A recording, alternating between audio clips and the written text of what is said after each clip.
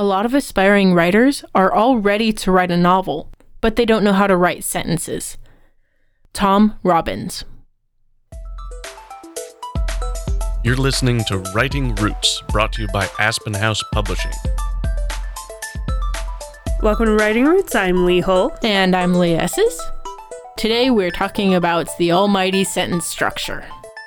This is where your writing comes together. You need to know how to structure a sentence. Especially, like our opener said, if you want to write a novel. So, what is a complete sentence? As we've said in other episodes, there will be times where you include incomplete sentences, but you need to know what a complete sentence is. So first of all, it needs to begin with a capital letter. And even if you're writing an incomplete sentence, beginning with a capital letter is an indicator that it is a new sentence, that there isn't a typo somewhere in your manuscript. So even your incorrectly structured sentences will start with a capital letter. It also needs to end with a punctuation mark, a period, question mark, exclamation point, something there that indicates this is the end of the sentence. Not every punctuation mark qualifies to end a sentence. If you are doing quotes or an ampersand, those don't count, and interrobang would. Look those up, those are fun. But having ending punctuation declares, at least in English, we are done typing and communicating the sentence. You also need to include at least one main clause. So that's how your subject and verb interact with each other. There is a subject, a thing, doing something. And of course, in order to have that clause, you need to have a subject and a verb, which is our fourth qualification for a complete sentence. So the subjects, those are your nouns, the thing that is doing something. So a lot of sentences will have two nouns, and the verb is showing how they relate. The subject is the noun doing the thing. So in the sentence, I kicked the ball, I is the noun, kicked is the verb, and the ball is the object. So understanding what your subject is and what your object is will help you identify things like passive voice. We will be talking about passive voice a little bit later this month when we're talking about crippling your language. More on that in a week. The reason you need to identify what the subject and the verbs are is so that you can have the right subject-verb agreement. So in English, this is often incorrect when it comes to plurals. You don't say the puppies is cute unless you're a 2-year-old. So if your editor says you have a subject-verb disagreement, check your plurals.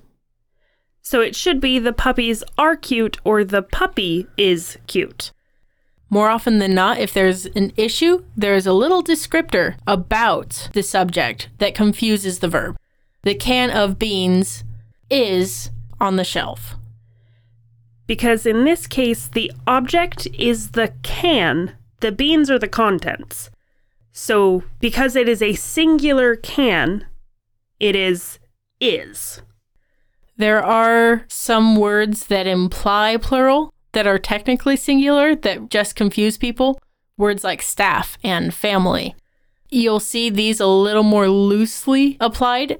It depends on your editor. Now that we've talked about the subject, the verbs, the objects, those things that make a sentence, let's get into structure.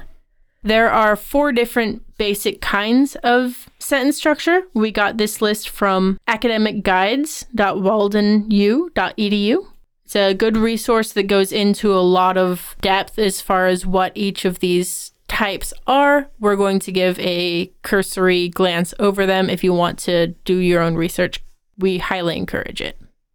The very first, most basic type of sentence structure is the simple sentence. It is an independent clause with no conjunction or dependent clause. I like baking cookies. Simple sentence. In that definition is no conjunction. The next type of sentence has that conjunction. So that is going to be your compound sentence. You have 2 independent clauses joined by a conjunction. This is, I like baking cookies, but I prefer eating cake. Is that true? I like eating all of them, and I don't like baking anything. So, I like baking cookies is its own independent clause. I prefer eating cake is its own. Combining them makes them a compound sentence when you have that conjunction in the middle. Then things get a little more complex. Ba-dum-tsh. You have complex sentences. These contain one independent clause and at least one dependent clause. So one complete sentence or thought, and then an incomplete one that are joined together. So I like baking cookies with white chocolate and macadamia in them.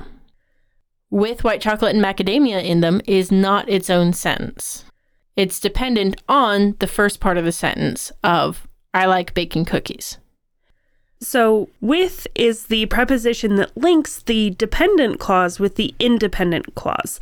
So you have a lot of other kind of subordinators, the who or which, the which refers to the subject, since or while, or because, if.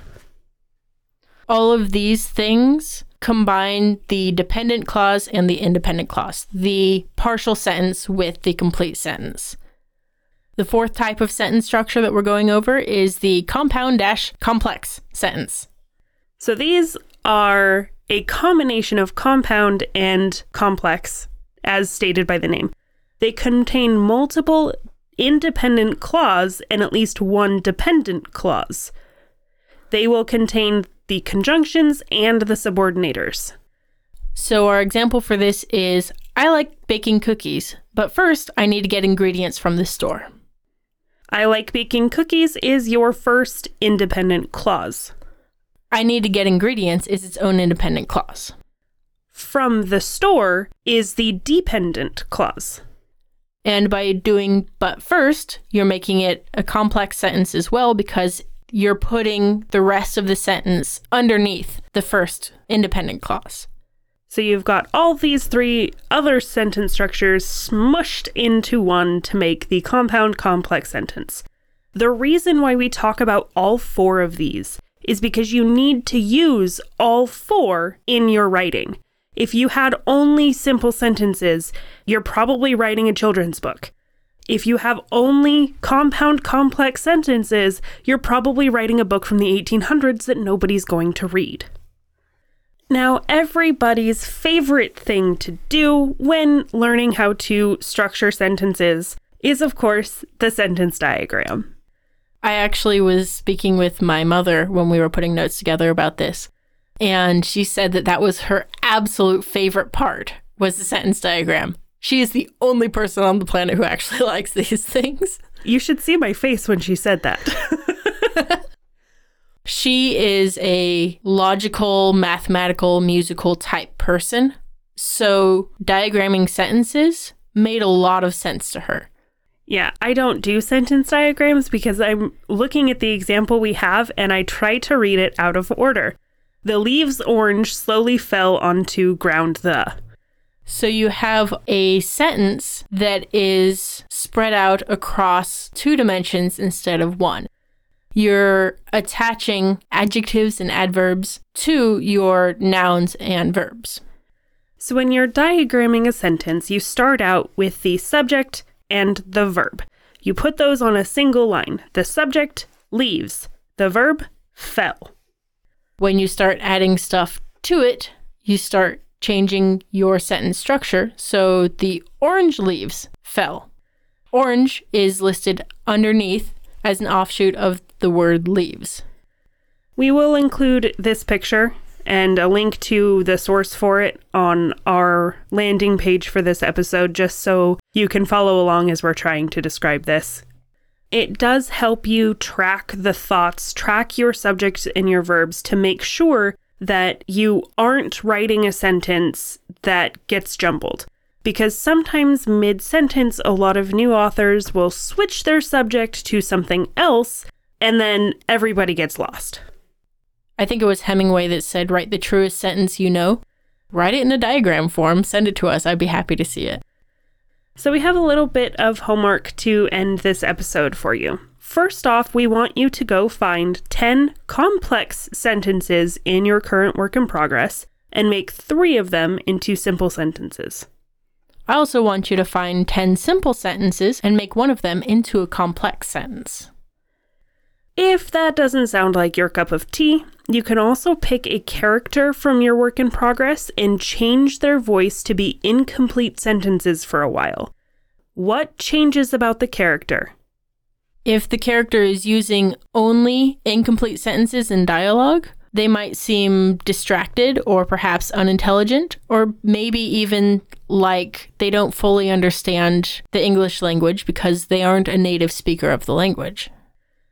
Hopefully this episode has helped you figure out some of those difficulties with sentence structure that maybe, like us, you've forgot along the way.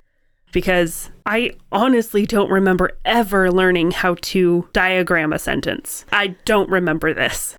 And it seems a lot scarier when English majors are talking about it, but when you really look at it, hopefully it's not as intimidating as it might seem initially. And this should help you, of course. Write selfishly. If you have a question or comment for our hosts or a topic you'd like us to cover, send us an email at writingroots@aspenhousepublishing.com or find us on Facebook by searching for Aspen House Publishing.